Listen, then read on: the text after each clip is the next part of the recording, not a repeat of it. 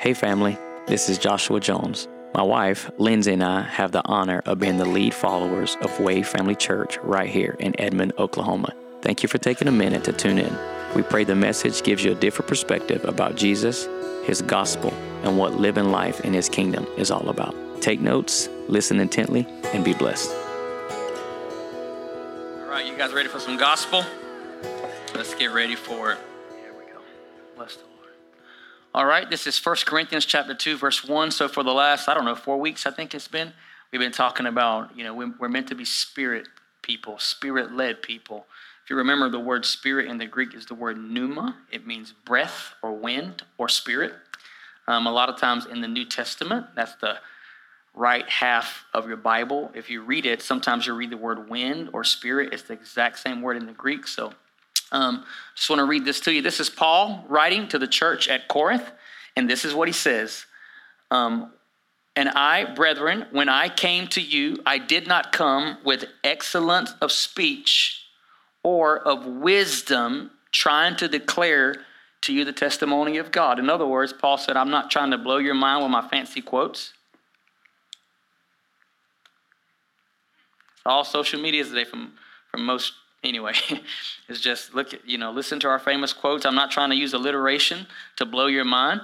He says, I determined not to know anything among you except two, Jesus Christ and him what?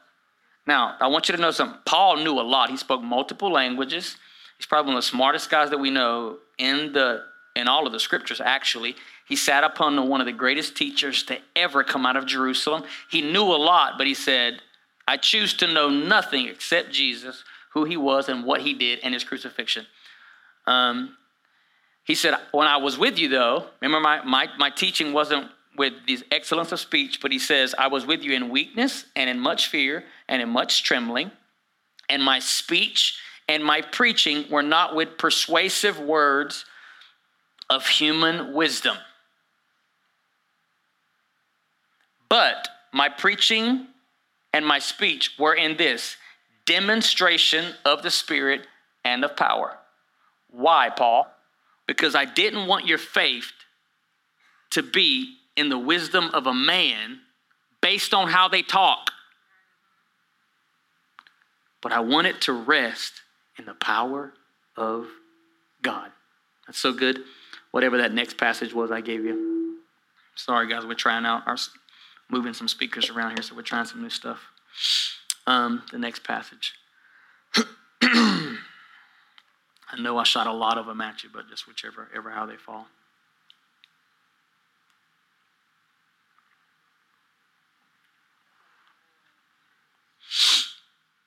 Most assuredly, Jesus says, I say to you, he who believes in me, the works that I do, he will do. Everybody say, I got work to do. And greater works than these he will do, because I'm going to my Father. And whatever you ask in my name, that will I do. Why? So that the Father may be glorified in the Son. I love this. And if you ask anything in my name, I will do it. All right, the next verse. Now that doesn't mean, if you ask God for a fire truck that's seated on top of a tower to appear in front of your house, that's not what that means. All right, understand that, right? Jesus is not a genie. I'm a genie in a bottle, baby. I heard that the last time I was around Kaylee. I don't know what it means, but anyway, she was singing it.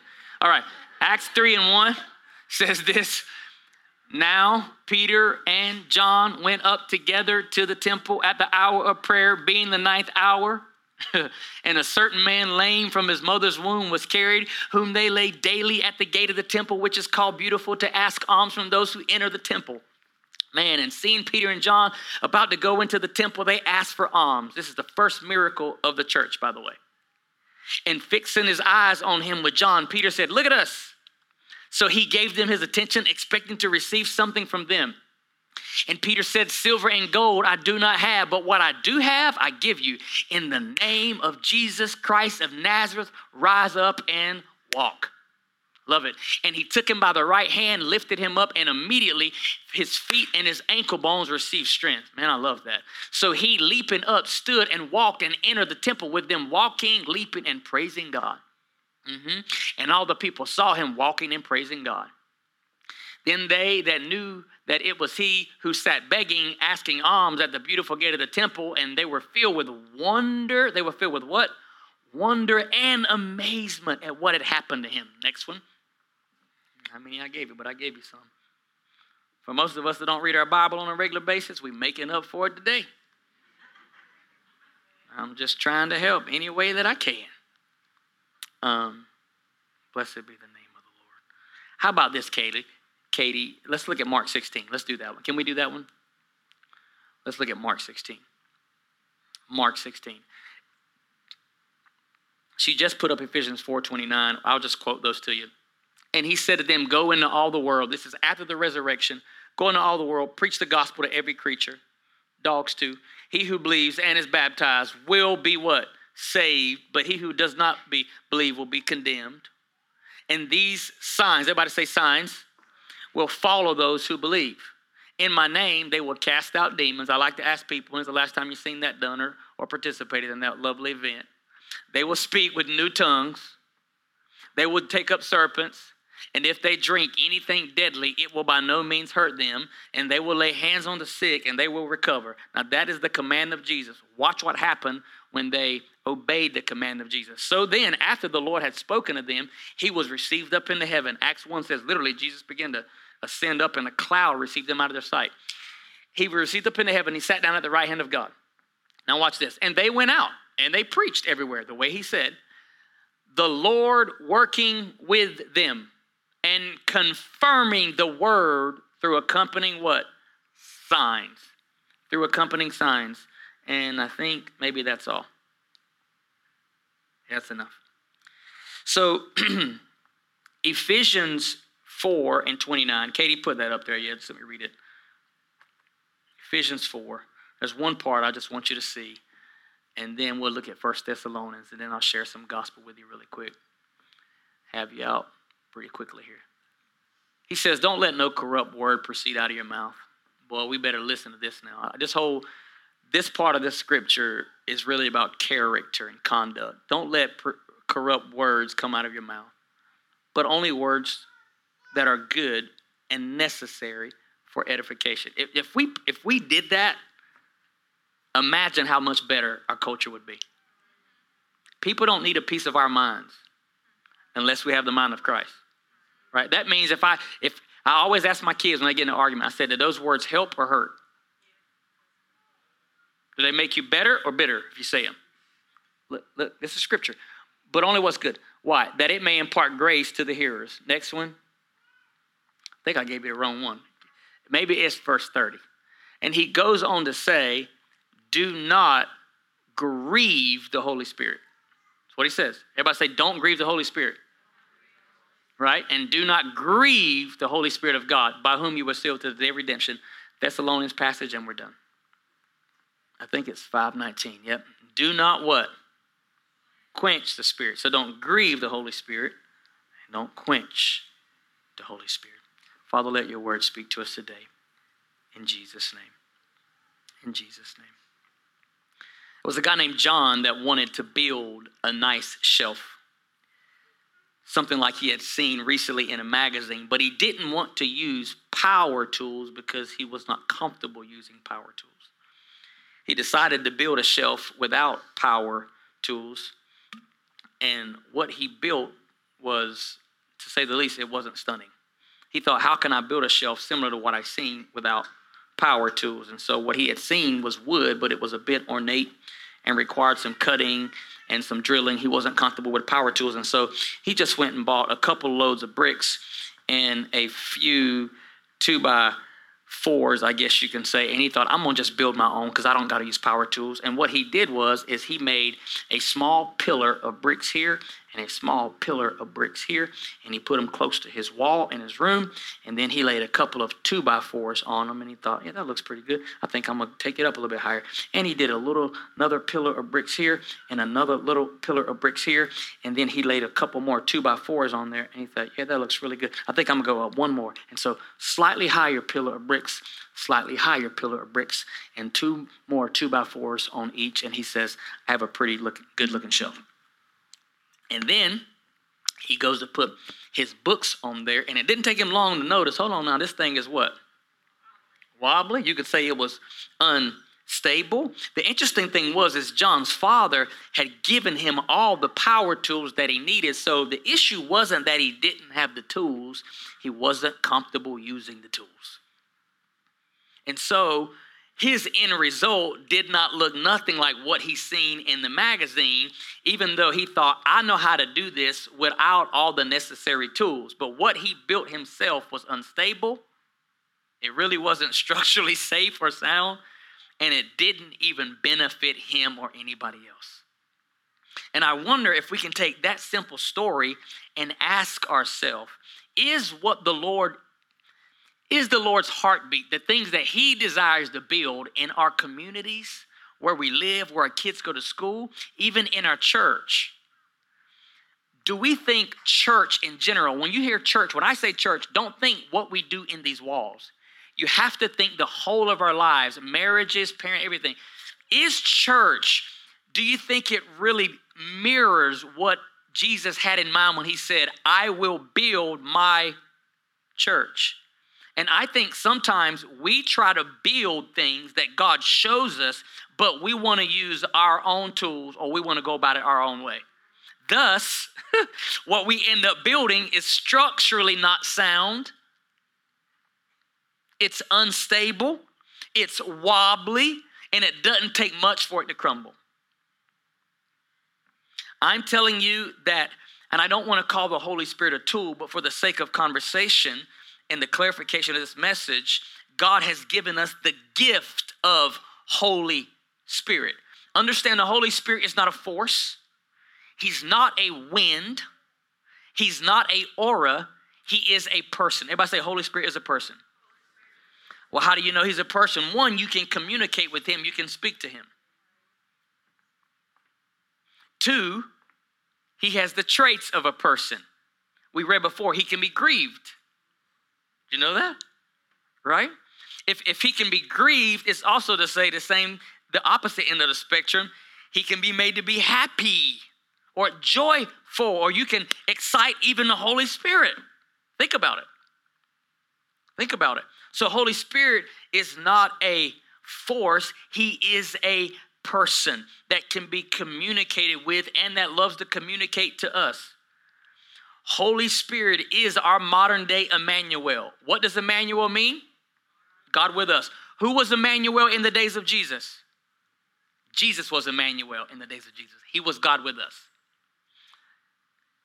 This may ruffle some religious feathers, but you know where Jesus is right now? He's not sitting on that pew. He's actually seated on the right hand of his dad. So who is Emmanuel with us right now? Holy Spirit, right? And where does he live? Inside of us. That means we're his house. That means Holy Spirit lives in a mobile home. Right? Some of us are double wides. Some of us, I don't know what wide I am, but I'm a something wide, right?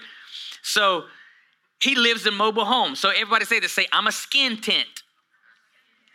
You know, the first home of God that Moses made for the Lord was a skin tent. Literally, it was a multi-layered skin tent that God lived in. Now he lives in this skin tent.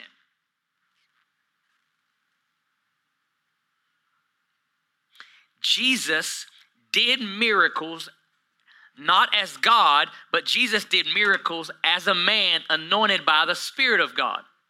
Remember, the first 30 years of Jesus' life, Lakeisha, he didn't do miracles. There's some crazy story in history.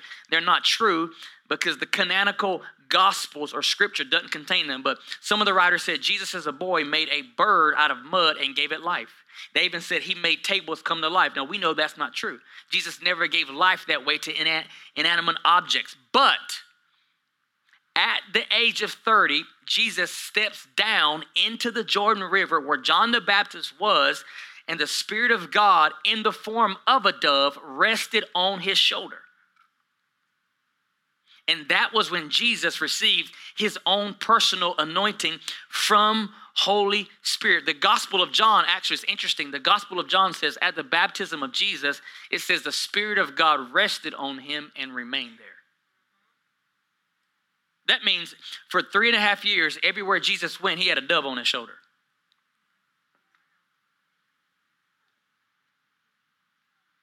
It's problematic because the dove is an extremely cautious bird. How do you take a step without a dove flying off? Bill Johnson says it best.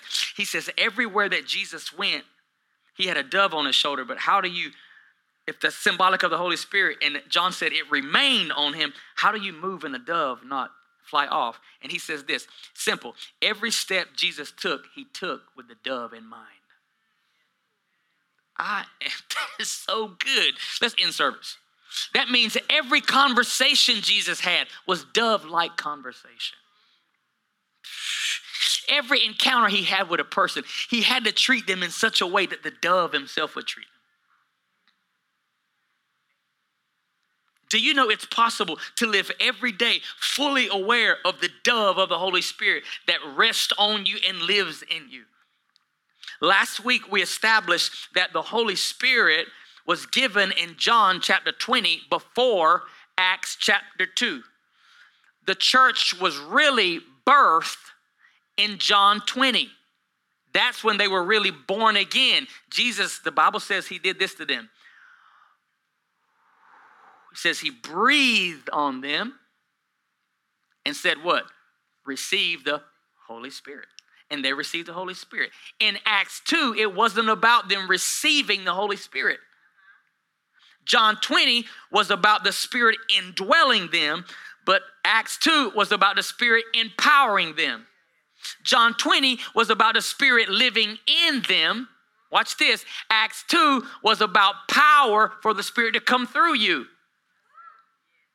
And when we confuse indwelling with empowerment, we end up doing these religious things that we do.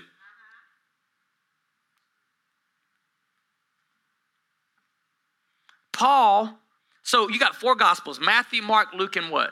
John. The Gospels are about what primarily Jesus did. It's the good news of the life of Jesus, what he lived, how he lived, what he taught, things that he accomplished in his life. That's the Gospels. Primarily, they're about what Jesus did. When you get to the book of Acts, most of your Bibles say this. It's actually, some of our Bibles say this. When you open up Acts, it'll say Acts of the Apostles. It should say this, Acts of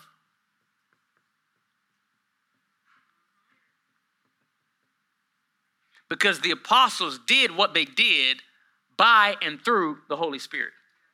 Acts is simply short for the actions of the Holy Spirit through the, don't think apostles, through the believers. By the way, the book of Acts does not end with an amen because it's never ended. So the actions of the Holy Spirit are still happening. Do you know the Bible's still being written? I'm about to really mess with some religious folks.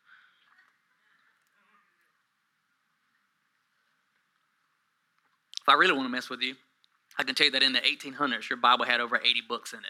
But we've continued to throw books out. But I don't want to mess with you, so don't even go Google it because you're going to get yourself in trouble because you don't want to hear that because we're Americans and we're extremely religious. Had actually up to 88. But anyway, we keep throwing books out. We're down now to 66.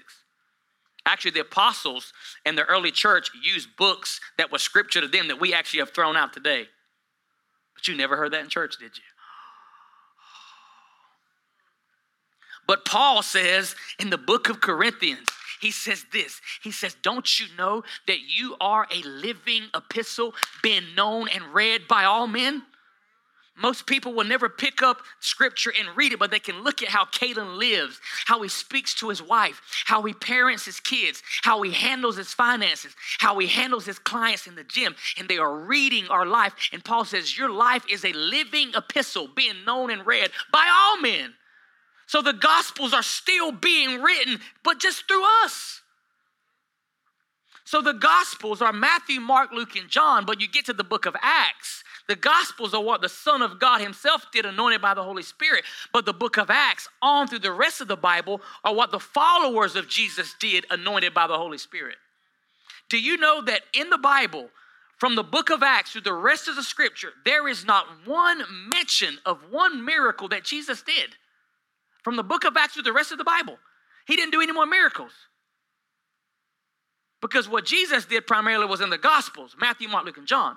Why no miracles about what Jesus did? Because Jesus did not do miracles, guys, for us to worship. He did miracles anointed by the Holy Spirit for us to duplicate them. But you see a lot of miracles from Acts on that are not what Jesus himself did, but they're about what those anointed by the Holy Spirit did in his name. If Jesus would have done miracles only as the Son of God, we could have stood on the sideline and said, whoa, that's amazing. That's worthy to be worshiped because he did them as the Son of God. No, he did them as the Son of God, but he was the Son of Man anointed by the Holy Spirit. What is the difference between Jesus and us? One is Jesus was what? This is no longer, you know that sin is no more an issue for God, right? I'm going to just mess with some religious people. John 1:29. John says of Jesus, he sees Jesus coming. He says, behold, this is the Lamb of who's come to take away the sin of the, it doesn't mean earth, it means cosmos. That means every created thing, past, present, and future, known and unknown, seen and unseen, visible and invisible. He's come to take away the sin of it all. As sinless as Jesus was, you are. Every time you go to God and you try to confess your sins, actually confess means to say the same thing. We go to God and tell him where we miss it. That ain't even confession. Confession is you say the same thing about your life that God says about you. We go to God and tell him where we missed it. He's like, I don't need to know where you missed it. I know where you missed it. You need to know where I, through the Son, got it right for you. Confess that. And the reason we end up struggling in the same areas, we keep telling God where we missed it, and we are, by way of confession, we are empowering ourselves in our own dysfunction. Or if we went to God and confessed the right way, that I am forgiven, past, present, and future, that you do see me as clean, you do see me as holy, you do see me as righteous, apart from my actions, then you actually get empowered to live the way that God sees you. We've seen it work in marriages and parenting. You're gonna be nothing just like your dad was nothing. You're going to be no good, just like Uncle Leroy was no good. And guess how that child most of the time ends up being? The thing you confessed over them. Jesus was sinless, but this is no longer an issue for us because we have been forgiven. Whether you like it or not, you're already forgiven. Your prayer doesn't make you forgiven. A man dying on a cross makes you forgiven. Your acknowledgement of it is powerful, but objectively, this is true for every human being. So, Jesus was sinless, and now, watch this. So are we. Because of his blood. If you had to say, Father, forgive me, every time you sin to get forgiven, that means Jesus would have to go back and shed blood every single time. But the scripture is clear. It says, Hebrews, he once and for all, once and for all, once and for all, it has been done. Not only was Jesus sinless, this is the big deal. This is why I think I miss it sometimes, is Jesus was completely Holy Spirit dependent. I think this is the question right here. We are not as dependent upon the Holy Spirit as Jesus was. Most of us have settled, I won't even say good theology, but we've settled for good theology when we should have had an encounter. I'm telling you something. I challenged believers last week. I didn't get one message. I ain't saying nobody didn't do it. I'm just telling you I didn't get one message. For you to actually go out and live out. I'm not even going to share mine because nobody shared theirs with me. It's good too. It's really good too. Go out and share your faith. I say it this way. Go play in the streets with your faith. I promise you, you'll never see a miracle. You'll never see nobody get touched. You'll never see God outside of church if you don't intentionally go be love outside of church. In the scripture, Jesus did 2 miracles in a synagogue. 2. That means all them other miracles you read about happened outside of a synagogue in Jesus' day. I don't know about, go research it yourself. He did 2 in a church service. But the rest happened as he went. It's okay? So watch this. John's gospel, Matthew, Mark, Luke, John. John is the only gospel writer that uses the word sign rather than like miracle or healing. He uses sign. I thought this was interesting. I thought about Simeon. This is what the word sign means in the Greek. Simeon. Saymion. Simeon. G4591 if you want to know what that in the Greek concordance. Right? It means a sign, a mark, or a token. That by which a person or a thing is distinguished from others and is known. So when Jesus did miracles, John said this is a sign, not just a healing. This is a sign. What do signs do? They what?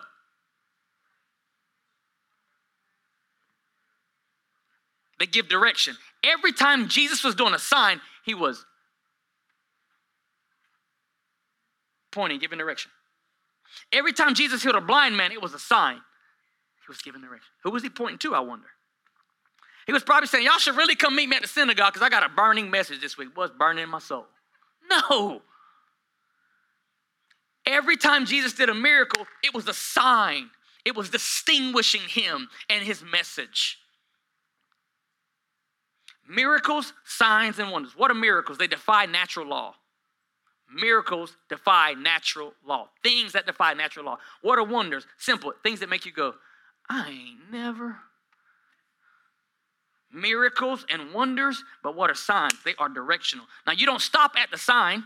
You know, you're leaving here and you're going to say Las Vegas because you like to gamble. You know you do. So you leave here and you're going to Las Vegas. Do you stop at the sign that says, welcome to Las Vegas and put up your tent and say, we're going to stay right here because the sign says we're at Las Vegas? No, you go to what the sign's pointing to.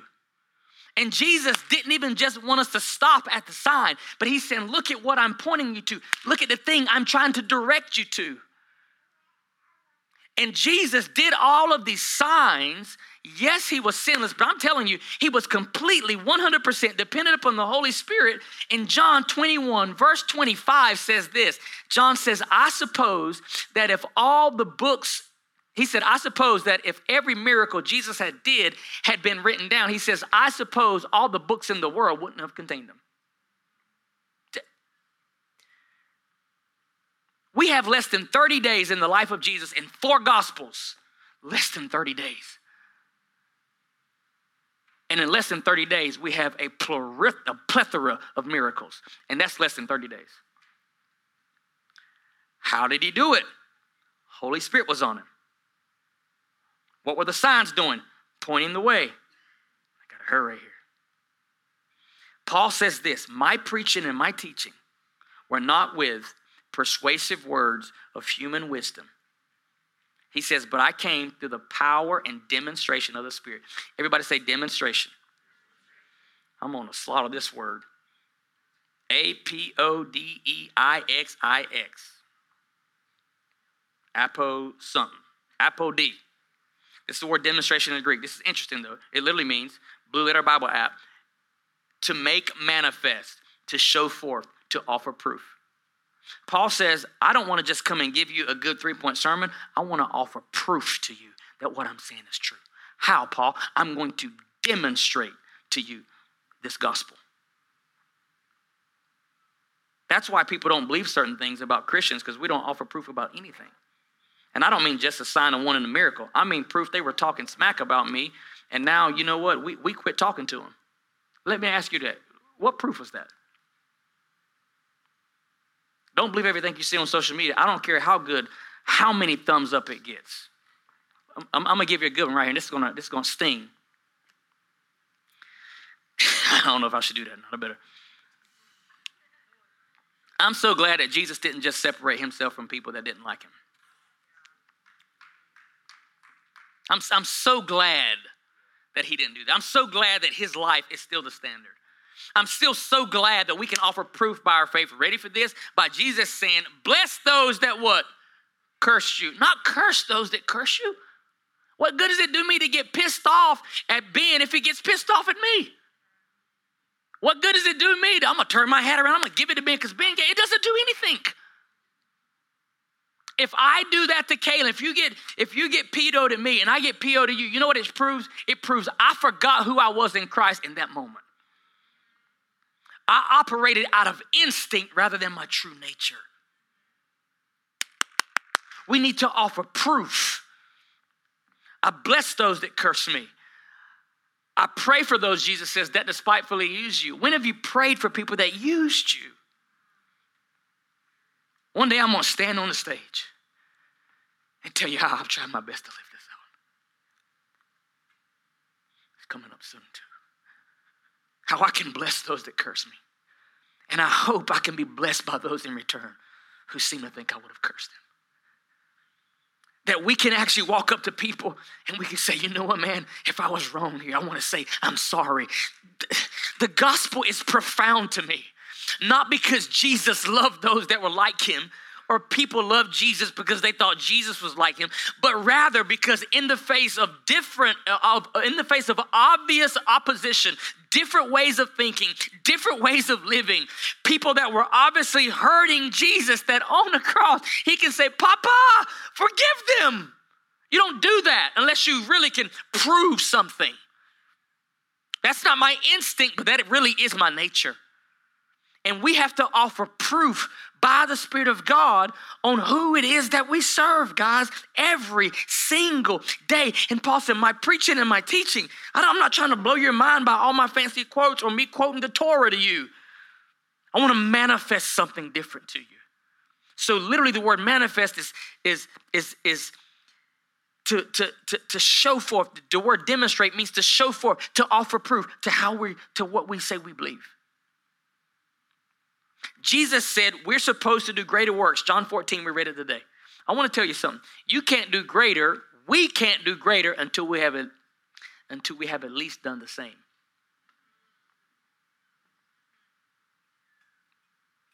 It's so quiet in here, you can what? Now you can hear a moth pee on a cotton ball right there. I'm going to start saying you can hear a flea pee on a cotton ball.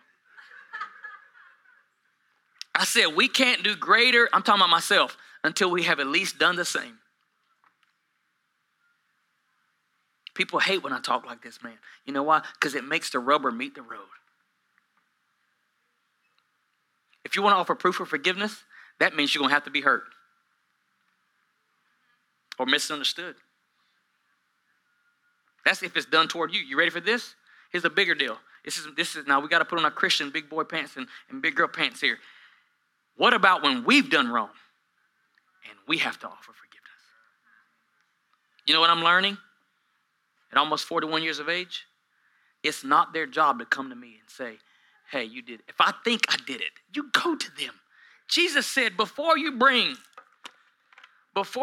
your gift to the altar, this is what Jesus said. He said, lay your gift down and you go to that person. This is still scripture. This is this Bible. And he said, be reconciled to your brother and then come and offer your gift. Trying to sing me into the heavens, you got unforgiveness in your heart. Get that stuff out. Come on. I feel like saying, yeah. Oh, Lord, I ain't ready for that right there. I'll take you back. Put my hand over my ear like, y'all don't know about that kind of preaching. I ain't ready for that kind of preaching. I used to listen. I was so religious, man. Jeremiah, I used to go preaching. I had bought me a long white hand towel. I'm going to be real, because all my favorite black preachers used to do, I'm like, I want that same kind of result. Only problem was I was so skinny, I wouldn't even sweat. I would wipe my forehead and I wasn't even sweaty. And I tried to act like I was breathing. I wouldn't even breathe. I'd be like, phew. Because, boy, God was used to me, wasn't he? I was so religious, man. Y'all ain't saying nothing. Y'all ain't saying, come on, Alyssa, because if you play, I'll stop.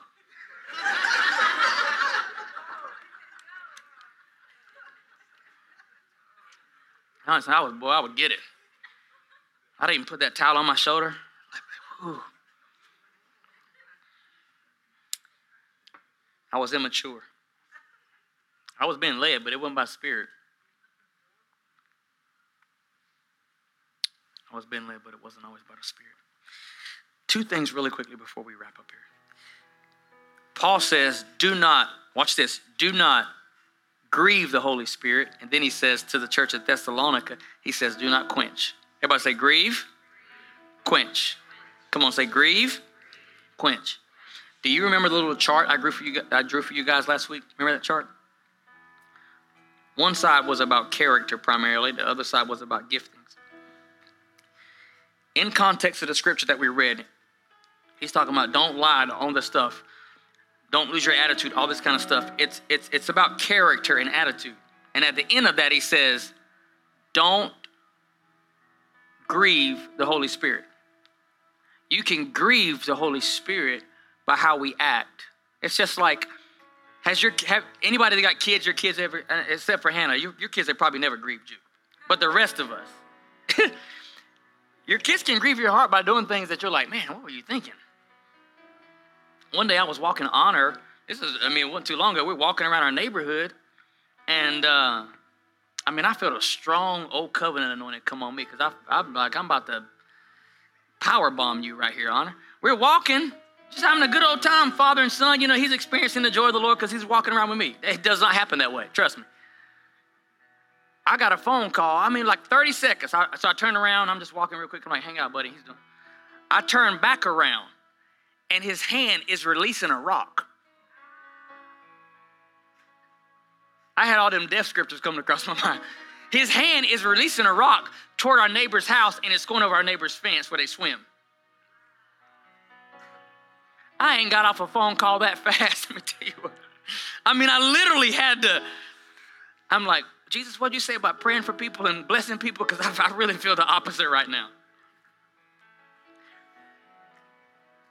And I'm like, well, what did you do that for? He said, I don't know. I'm like, what thought came across your mind that it was okay for you to pick up a rock, throw it across your neighbor's fence that you don't know in the pool that they swim in? And it went over the fence and missed their car by like this much. He's like, I don't know. And I'm feeling Tabasco sauce come up the back of my skinny thighs like, I'm talking about, I'm feeling some Texas Pete Cholula something.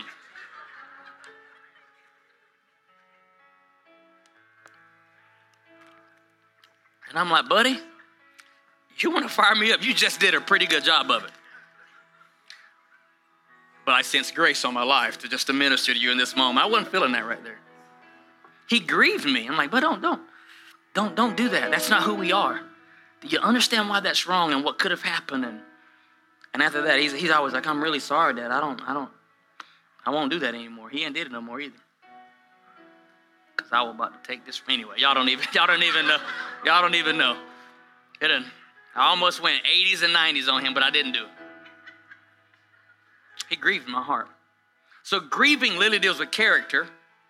But not only that, Paul said, don't quench. Everybody say, don't quench. Now, when you read that scripture in context, he says, don't despise prophesying. Don't despise laying hands on people. Then he says this, do not quench the Holy Spirit. You know what quench is? Quench is like I have a sprinkler in my front yard, water hose. Because in South Edmond, I'm not that fancy to have a sprinkler system, but I got a water hose with one of them sprinklers. So y'all know about it. So I got it plugged up. If I cut that thing on and I grab the water hose and I do this, you know what I just did? I quenched the flow of that water from its source to where it's supposed to be going. And Paul says, do you know by despising the Holy Spirit's gifts and what he wants to do, you're literally quenching him. But I want to say this. What you're actually doing is you're robbing yourself of God history that you'll have one day in your stories to tell your children and your grandchildren. I want my kids and my grandkids and my friends to be able to say, you know what, man, my great-great-great-great-great-granddaddy looked just like the rock. And not only did he the rock, he was a man of faith and power.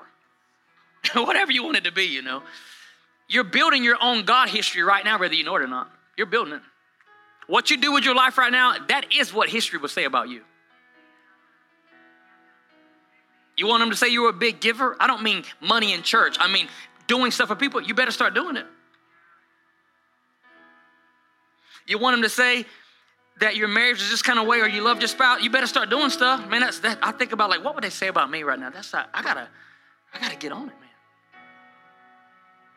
I don't want to grieve the Holy Spirit, but I also don't want to quench the Holy Spirit.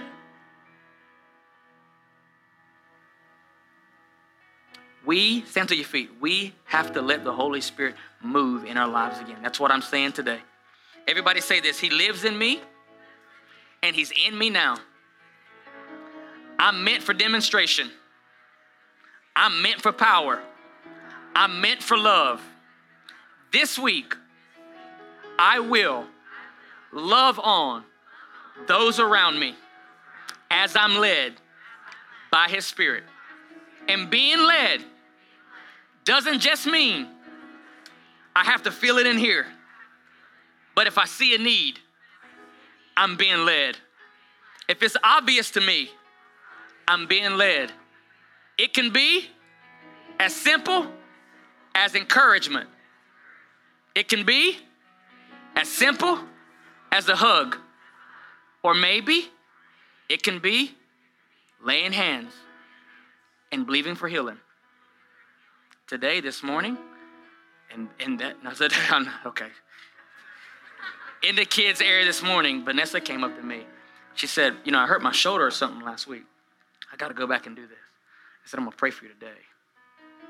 What I should have did is stopped and prayed for her right then.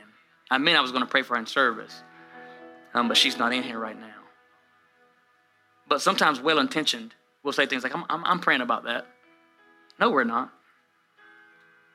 You ever done that? I'm going to pray about that. Well-intentioned, but we don't go home and pray about it because we watch Netflix and we just get tired and we wash our kids and we go to sleep. But I'm talking about if you will have in the moment faith, I want to pray for you right now. You'll see God do some big things. Father, I pray for our team right now and our family.